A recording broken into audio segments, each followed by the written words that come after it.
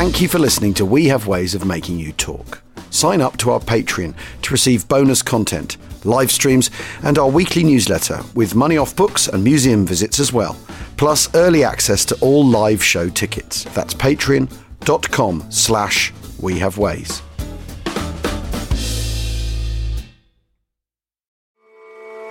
Are you looking for a view of the world that's a bit different? Hi, I'm Jason Palmer, a host of The Weekend Intelligence, a podcast from The Economist. Join us to hear the stories that matter most to our correspondents and editors. Every Saturday, we introduce you to people and ideas that take you outside the ordinary and expand your horizons one episode at a time. Join us and see the world from a new perspective. To listen free until May 31st, search Spotify for The Weekend Intelligence.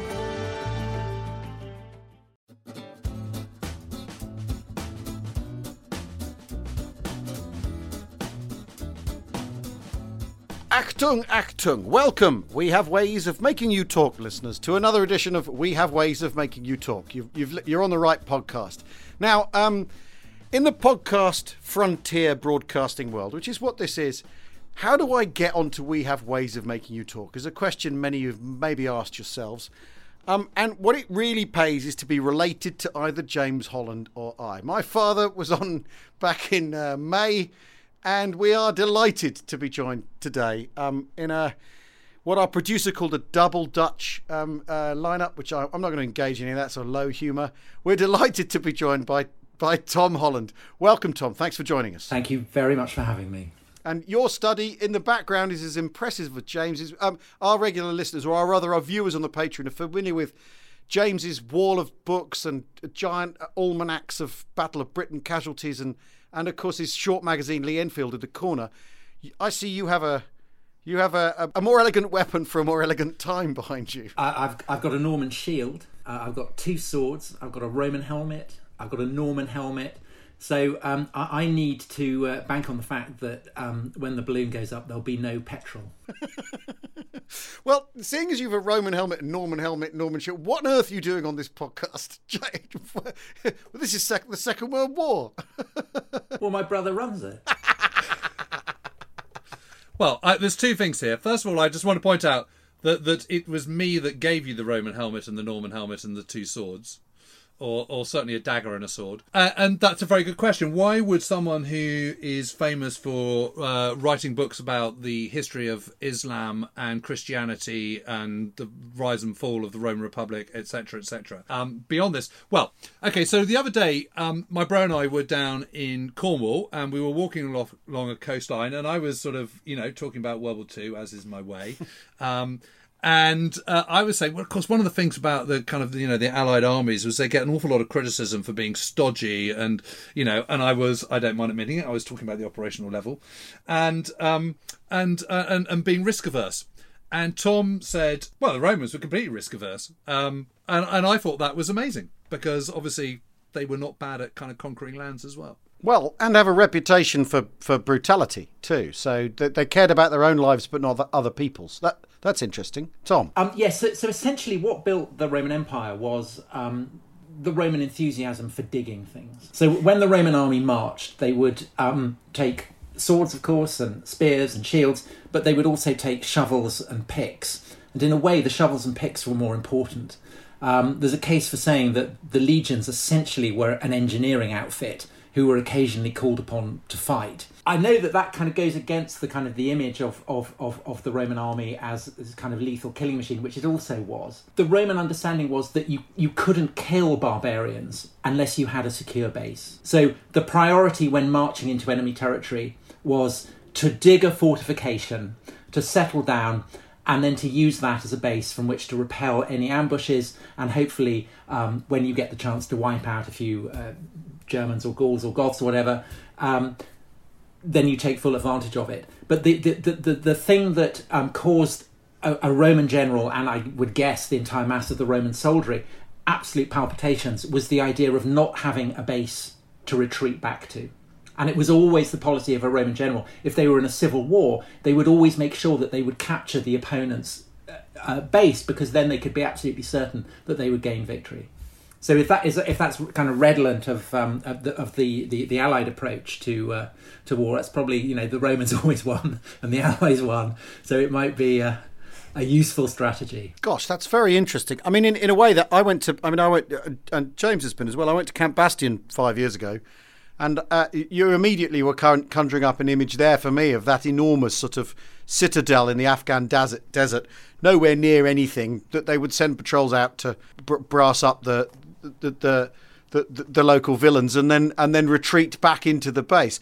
But the engineering is at the core of the Allied effort in the certainly. I mean, you can't talk about D-Day without talking about an engineering effort, the scale of it, and basically the establishment of a lodgement of a base from which then you can roll forward. But were the Romans doing this because this was the way to win, or because they cared about their own lives, their own casualties? Well, both.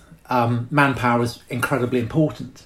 And one of the reasons why Rome emerges from being this kind of outpost of cattle rustlers camped out among marshes and bogs to become the greatest power in the world is that they hoard their manpower.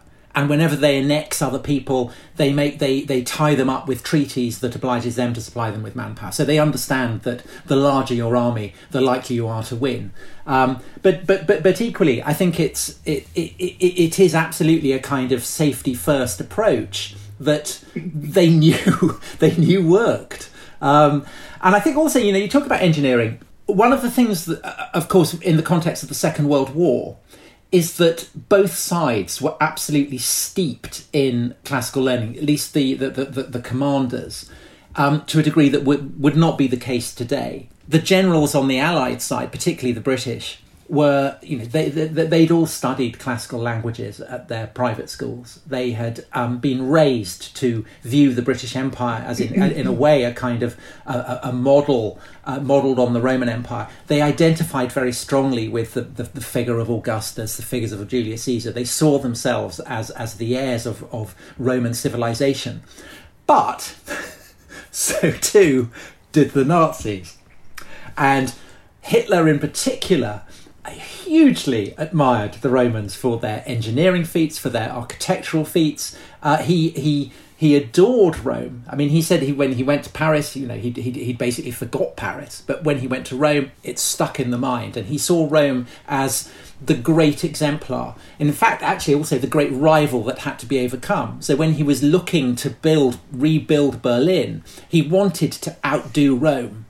But there was a further aspect of Roman military culture that I think appealed to the Nazis more than to the Allies, and that was their ability to harness engineering genius with extremes of cruelty. The Romans understood that the combination of engineering proficiency and a willing to engage in mass atrocity was a completely winning formula. And Hitler certainly absolutely... He saw this as the prototype, and he saw it as the prototype not just because it was an example from history that could be followed. He saw it as essentially the model of how to fight war that the Aryans should conduct. Hitler believed that the Romans, the Athenians, the Spartans in all their golden ages were of Nordic stock, that the achievements of Rome, the achievements of Sparta, the achievements of Athens were the achievements of his own people, of the Aryan people. Hitler's contempt for the kind of Himmler idea that the genius of the German people lay in the pots that Himmler's archaeologists were digging up. Hitler regarded these as contemptible. What Hitler identified with was the power, the might, the glamour of the great apex predators of classical antiquity. Just before, I just want to make a point about the fact that all the commanders but on both sides knew their classical history, because people who've been listening to this podcast will know that I kind of bang on occasionally about Francis Tucker, and Tucker does this amazing book called Approach to Battle, which one day we're hoping to see back in print. And actually, he looks at the Battle of Cannae and kind of uses that as an example about how you should conduct battles, even in the Second World War. And the other thing that's really interesting is that by the summer of 1942, the British certainly sort of go, right, from now on we're going to have no more retreat. We're going to whatever the front line is, that stays the front line, and we go forward. We don't go backwards anymore. Which is, it strikes me when you were talking about it the other day, bro, is that it's quite a sort of Roman approach. I mean, I know they have their bases from which they can retreat, but it's that kind of not risk averse. It's about making sure that you don't get yourself into a position where you can be defeated as much as you possibly can, which seems to me incredibly sensible. And I don't know really why, if it worked for the Romans, why the Allies have been criticised for it in the Second World War. It is really interesting about what you're saying about Hitler, because Himmler is certainly into all this kind of sort of wacky stuff, isn't he? And, Christ and Iceland theory and all that kind of stuff, and Spear of Destiny and the Ahnenerbe. But what you're saying is that Hitler's not really interested in all that at all. No, Hitler identifies very strongly with Sparta. He regarded Sparta as the most perfectly racist society that had ever existed, and obviously for Hitler this was high praise indeed. And the Spartans were a kind of very militantly eugenicist people. They'd been a kind of bog standard Greek city-state. And then essentially they had this kind of revolution where every Spartan citizen committed himself to the art of warfare. Every Spartan woman was committed to the idea that she had to breed heroes for the future. And this city-state turned into this kind of terrifying mutant predator that then went on the attack and annexed its neighbours, the city-state of Messenia, and stupefyingly, because this is not what the Greeks generally did, conquered the whole territory and turned the Messenians into slaves, what they called helots. This for Hitler seemed absolutely the way to go. Hitler viewed the Spartans. They're Helen of Troy is from Sparta. It's kind of blonde-haired. This idea that the Spartans were an authentically Nordic people. They had an absolutely revolting cuisine, a kind of black broth that Hitler traced from its origins in Schleswig-Holstein. So he was convinced that the Spartans were a kind of outpost of Germans planted in the Peloponnese in southern Greece, and therefore were the ideal model for the Nazi war machine. And so particularly Heydrich, I think, when he was talking about how occupied territory in Poland and Russia should be administered, specifically invoked the example of how the Spartans had treated the Helots. This was the program. Helots were not, they weren't allowed to be educated. They were kind of spiritually and morally degraded by becoming drunk. The Spartan education system, the senior prefects, if you like, would be enrolled into this terrifying organization called the Crypteia, kind of literally the secret service. And the way that you would kind of earn your spurs, you'd earn a kind of badge to put on your school blazer or whatever, was you'd go and you'd literally kill a helot. If there was any kind of uppity helot, anyone who showed any ability or anything like that, you'd go out and kill them. So the Spartans were interested in honing their own stock as a kind of master race and degrading the Messenians so that only those who were sluggish, stupid, doltish, obedient, servile would breed. They understood that. And so you can absolutely see the appeal of this for Hitler, for Heydrich, for the German commanders in the occupied territories in the east. I mean, in the table talk and all that, and Hitler's ramblings, helot is a word that's used an awful lot. Is this the problem?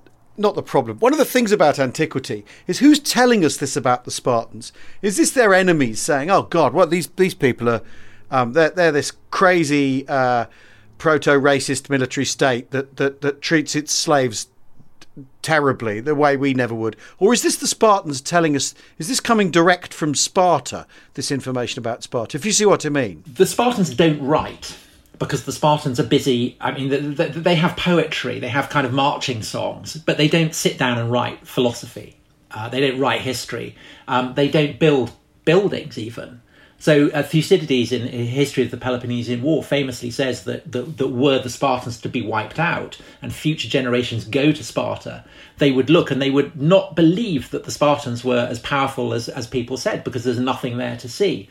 So essentially, historians refer to Sparta as a mirage, the Spartan mirage, because it is a kind of creation of foreigners, particularly of Athenians, who are obsessed with Sparta in the way that kind of upper class intellectuals in the 30s were obsessed with the Soviet Union. Even though Sparta was the kind of the great enemy of Athens, high-born kind of elitist intellectuals in Athens were obsessed with Sparta, Plato most famously. And so they do construct this image of a kind of Sparta as an ideal state. And that's how it passes into the bloodstream of Europe. So Thomas More, when he writes Utopia in the 16th century, is modelling that on Sparta. And so the private school system, which we've already talked about in Britain, again, is very consciously modelled on the Spartan system of bringing up tough people. That's what it's all about. But the Nazis do push it to kind of incredible extremes. And what Hitler does is he brings his assumption that everything is predicated and to be explained by race to ancient history. And so that's why he sees and interprets Sparta entirely in racial terms. And other Nazi ideologues, for instance, interpret Plato when he writes The Republic, which is Plato's idea of how you organise an ideal state. And Plato's very big on the idea that people of different abilities should serve different roles. So if you're suited to govern, then you govern. If you're suited to be a cobbler, if you're suited to be a slave, then those are the roles that you fulfill. Nazi ideologues interpret these in overtly racist manners. And they say that, as in Sparta, so in Athens, Plato is writing about the Athenian aristocracy, who are the Aryans, and Plato, therefore, is saying that Aryans should rule the lesser stock that the Athenian elites have conquered. This is how the Nazis understand Roman Republican history. So in Rome, you have a class system where you have patricians, who are a hereditary class of aristocrats who basically kick sand in the face of the lower classes who are called plebeians. And the Nazis inevitably say, well, the patricians are a kind of Führer aristocracy. They use the word Führer to describe the aristocrats of the Roman Republic. These are the Nordic stock who have conquered Latium, and the plebeians are of kind of lesser stock. And it's the Roman Nordic aristocracy who fuse and shape the whole city of Rome into the killing machine that it becomes. But that's essentially how the Nazis explain the achievements of Sparta, Athens and Rome, who are the three great kind of exemplars. So what you're saying is that their ideological approach to Untermenschen and various undesirables, whether it be Jews or Gypsies or Slavs or whatever, that is, Hitler is modelling his approach on the Spartans' approach to Hellas. Yeah, I think he draws inspiration from it. I think it provides him with a kind of obvious model. Hitler is sufficiently respectful of history that the fact that the Spartans are doing it gives it a kind of cachet. But as I said, it's also that he feels that by emulating what the Spartans did, he's being true to this kind of Nordic inheritance. That it's in the way the Spartans organise their society that good Nazis can feel that they are paying homage to their ancestral past, rather than by going around digging up a few pots. I mean, it's not. He wouldn't be the first person to use ancient history to underwrite his contemporary view, though, would he? It sounds so peculiar because it's coming through this Nazi prism, which, after all, is doing two things. Is it's self-consciously looking forward to a new morality that's post-Christian, and also back to another morality that's pre-Christian. And you've just written a book about exactly that idea, haven't you, Tom? The Nazis are quite deliberate. Hitler, he takes his time politically to go to war with the church, and he's doing it to chip away at other bastions of moral authority in the German sort of body politic. But he's also doing it because he doesn't want competition in that regard. He doesn't like Christianity. He doesn't value it, doesn't rate it, doesn't buy it on any level, does he? He positively detests it, because of course hanging over idol worship of antiquity is the uncomfortable fact that Sparta and Athens and most famously Rome end up falling. They decline and fall. And so if you want to establish a Reich, an empire, and you have loads of eagles, and you want to rebuild Berlin to be greater than Rome, the shadow hanging over it is that it will collapse. and fall. So why does Rome fall? This is, of course, the great question. And Hitler's theory as to why Rome falls, you can guess who he blames it on. He blames it on the Jews, because the Jews turn up and they infect the pure Nordic racists of Athens and Rome with their sinister cosmopolitan concern for the weak and the feeble. And the person whom Hitler blames more than anyone else for the collapse of Rome is St. Paul, who, of course, is a Jew. And Hitler sees Paul's Jewishness as a kind of expression of resentment and envy. It's the envy of the worm for the warrior. It's the envy of the basilisk for the mighty lion. And so Paul and this pernicious, cancerous way of understanding the world that Paul seeds across the Rome, like kind of COVID going around. Paul goes around the Roman Empire, and everywhere he goes, he's like a kind of walking coronavirus, seeding the health of the healthy Roman Empire with this idea that there is no Jew or Greek, as Paul says, and that Christ, by dying on the cross, has triumphed over the torturer, that the slave has triumphed over the master. And this is these two doctrines, the idea that all humans are created equally and have an equal dignity, and the idea that the slave can triumph over the master, that the weak can triumph over the strong. These are the doctrines that end up sapping and ultimately destroying Roman power. And so Hitler sees this as the great challenge that faces the Third Reich. If the Nazis win the war, if they establish their 1,000-year Reich, what is to give it its millennial term? What is to give? How will it stand true? It can only stand true if the Jews are wiped out, and if Christianity is wiped out as well. And ultimately, this is, I think, the most grotesque paradox in the entire history of Christian anti-Semitism, which is a kind of long, sordid, miserable story.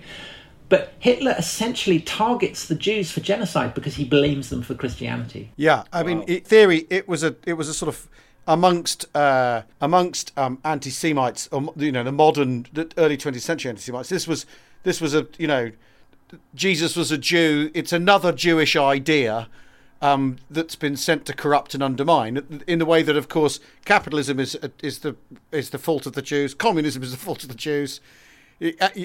Again, everything goes through his racial prism, his racial theoretical prism, and delivers blame at the Jews regardless.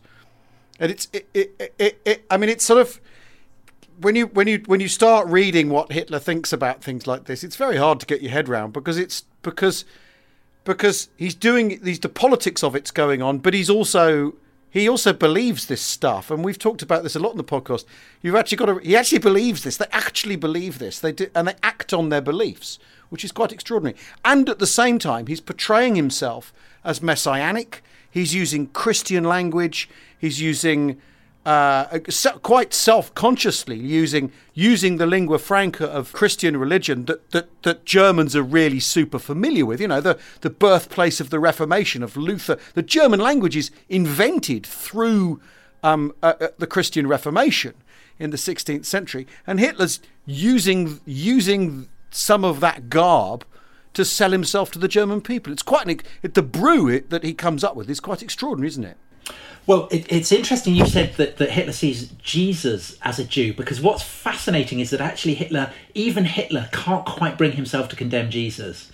And so Hitler and many Nazis buy into this idea, which actually ironically is a kind of something that the rabbis and the Talmudic period propagate, which is that Jesus was the son of a Roman centurion called Panthera. This idea that therefore perhaps Panthera was of Nordic stock, so therefore Jesus was actually Aryan.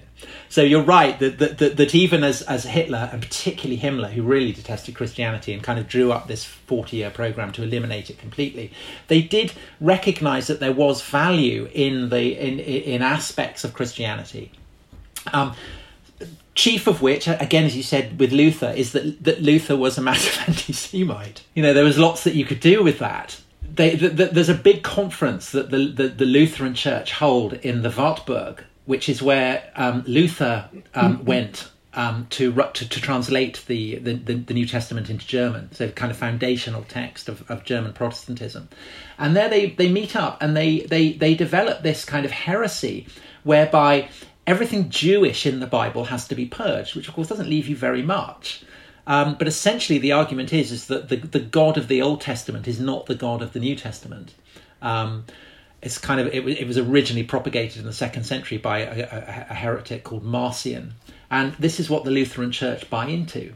When I wrote Dominion, the book you very kindly alluded to, out this week, I kind of drew on Lord of the Rings, which was being written by Tolkien at exactly this period. He was writing it over the course of the Second World War. Essentially, what the Nazis wanted to do with Christianity was what Sauron wanted to do with the wraiths who succumbed to the power of the ring. He wanted them to be turned and perverted and changed to agents of evil so that they could then become servants of Nazism and fascism. But obviously, any form of Christianity that was compatible with National Socialism wasn't going to be anything that any Christian would over the course of the previous 2,000 years would have recognised.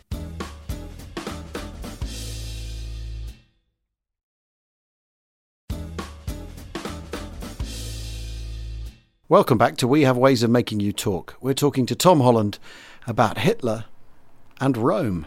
I'm boggled by all of this.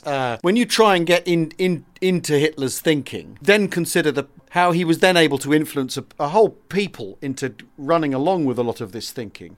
Because after all, there are plenty of people who become enthusiastic Nazis, who embrace cruelty and power through cruelty and all the things we've been talking about, and the complete rejection of any Christian ideal. The eternal question is, why did this appeal to people to such an extent? How did he get people to buy this? I mean, James is probably going to finish my thought for me, I hope. You know, when it all comes tumbling down in 1918, 1919, there is this sort of, there's such a reduced nation. You know, there's this great nation of military prowess, of amazing engineering feats, of science, of modernity, and they're so reduced.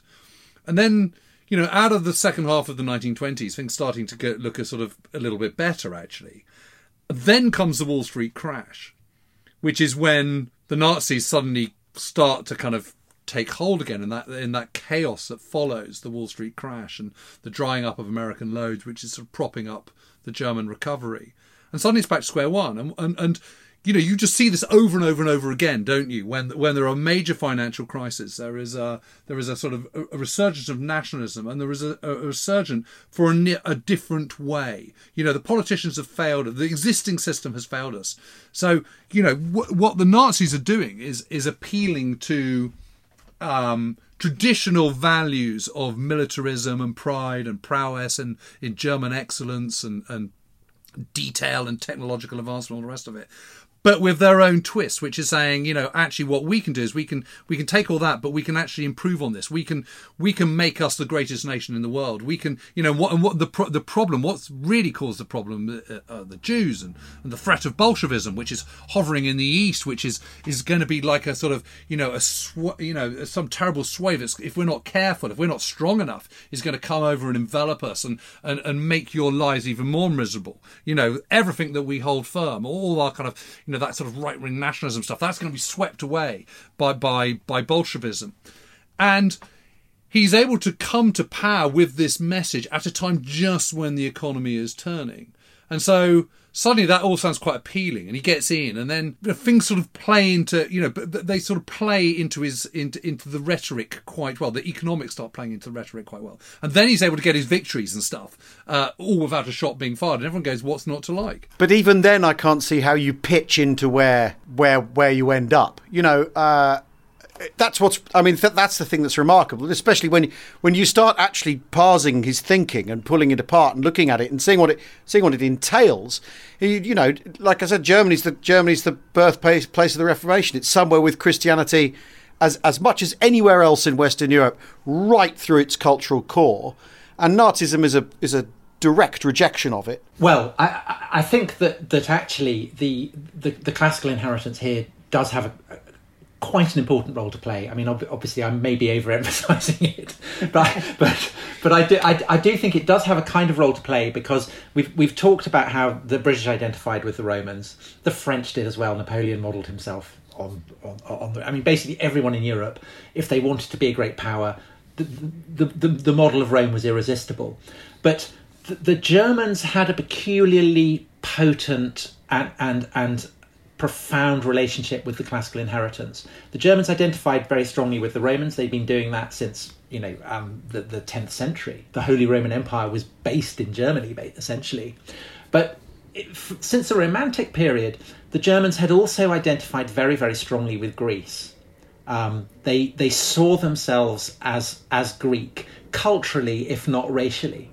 And so what Hitler did essentially was to give to intellectuals, artists, anyone essentially who had come into contact with the deep German enthusiasm for ancient Greece, the possibility of a kind of more intense sense of identification with that inheritance. So when the Germans invade Greece and they force the pass of Thermopylae, where the Spartans had stood and been wiped out by the Persians, and they knock the British out from Thermopylae, and they march into Athens, and the swastika flies over the Acropolis. Hitler is able to tell the Germans that the Germans, are closer to the ancient Greeks than the modern Greeks. The modern Greeks are a bastardized Slavic people. The golden age of Athens and Sparta has gone. It's been racially corrupted. Their descendants have vanished. You, the German people, you are the true ancient Greeks. And so by occupying the Acropolis, they weren't foreign occupiers. They were reclaiming what was their own. And likewise with Rome, Hitler identifies very, very powerfully with Augustus. In 1937, Mussolini stages a great exhibition in Rome because it's the 2000th anniversary of Augustus's birth. Hitler goes twice to see it. Augustus had been emperor in AD 9 when 3 legions who had failed to build a palisade, failed to build a camp, were wiped out amid the bogs of northern Germany by a German warlord called Arminius. And this essentially is what prevented Germany from being Romanized. And this, for lots of Nazis, was a source of great pride, and they identified with Himmler was into. Himmler was into the idea that the heroic Germans had seen off the Romans. But Hitler's perspective was slightly different. He admired Arminius, but he admired Arminius not because he was a German, but because he'd been Romanized. Arminius, it's a Roman name. Arminius had served in the Roman army. So Hitler saw Arminius as a model. He was a German who had been Romanized and therefore had been able to defeat the Romans themselves. But he still identified with Augustus as well. And Augustus found a city that was made of brick and left it a city made of marble. So Augustus is a conscious model. So Arminius and Augustus, the two enemies, Hitler sees himself as reconciling these two traditions. And again, this is something that kind of appeals to the vanity of the Germans, just as for the British, identifying themselves with the Romans appealed to their vanity. This is something that I think, simply because of the intensity of the German relationship to the classical inheritance, it provides a kind of way for Hitler to desensitize many Germans to the kind of anti-Christian tradition that Nazism embodies. And there's certainly no doubt that, when you're looking at the models, the famous model that Albert Speer creates of what is going to become Germania, which of course is the ancient Roman word for that part of Germany anyway, isn't it? Germania is absolutely built on the same sort of model of ancient Rome, with its long avenues where triumphs can be kind of, taken, with the huge Volkshalle, which is this huge, it's going to have the biggest unsuspended dome ever in the world and house 160,000 people. Nazi architecture is it doesn't have the same kind of sort of flourishes that ancient Greek and ancient Roman architecture has, but it's built on very much the same principles, isn't it? I mean, you've only got to go and look at the old propaganda ministry or the old air ministry in Friedrichstrasse, and you kind of realise exactly where it's all coming from. But Al, to go back to your point, I mean, why do so many people buy into this? I still think it's because they want Germany to be great. They want to be part of a hugely successful country. And one of the great things that one of the things that the Nazis are very successful at, of course, is propaganda. And it's this sort of overall brainwashing, isn't it? It's this kind of through the radio, through the cinema, through newspapers and the press, is this constant drip, drip, drip feed of basically the same message. And Hitler writes about this in Mein Kampf, and people know where he's coming from, and these ideas of sort of racial purity, of kind of if we're not strong, if we don't make this sacrifice of kind of having to face up and slaughter millions of people now, future generations are going to suffer. That's something that people just buy into, because basically saying what they want to hear, i.e. Germany can be great again, but getting them to buy into the sacrifices that have to be involved in achieving that. And couched in his own sort of messianic posture, which is the other truly peculiar thing about it, is he turns up at Nuremberg like Christ entering Jerusalem. It's got all that built into it too, which is really there are so many striking things about how these ideas catch on. The clear hunger in Germany for someone to come along and solve everyone's problems. That characterises so much of how they position themselves, and then the way the debate goes, and obviously, some of it based quite self-consciously on Mussolini's own self-conscious evocation of ancient Rome too. So the brew that gets Hitler over the line, and then there's, like you say, everyone's read Mein Kampf. They jolly well ought to know what they're voting for, or what they're going to get. And he's very peculiar, as politicians go, Hitler, isn't he? Because he does exactly what he says he's going to do. He keeps unless he's lying to you, he keeps his promises. That's the striking thing about him, isn't it? He absolutely says, well, I'm going to do this, and does it.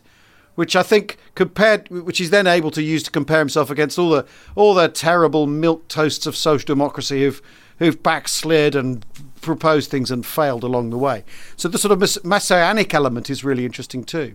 Yeah, I think that there were people who looked at what Hitler had written and said, drew the conclusion of where he'd be going, even before the start of the war.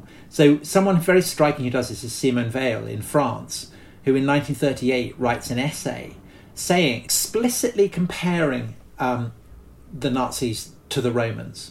And she's doing that as someone in France, because the French are busy saying, where have the Nazis come from? Does this lie in the mists of Germany? Is there something specific about German civilization?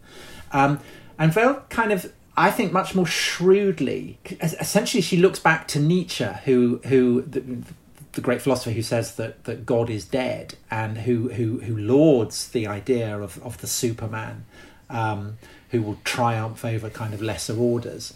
And she says, well, looking at what Hitler's written, looking what they've done up to 1938,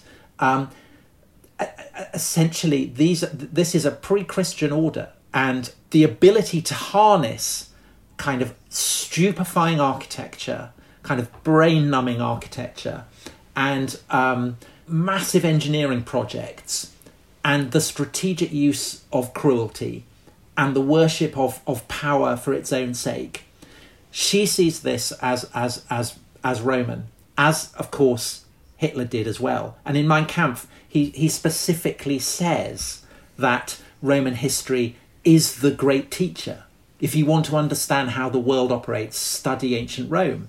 And he specifically says about Germania, we have to build this because that is the only way that we can triumph over our one true rival, Rome.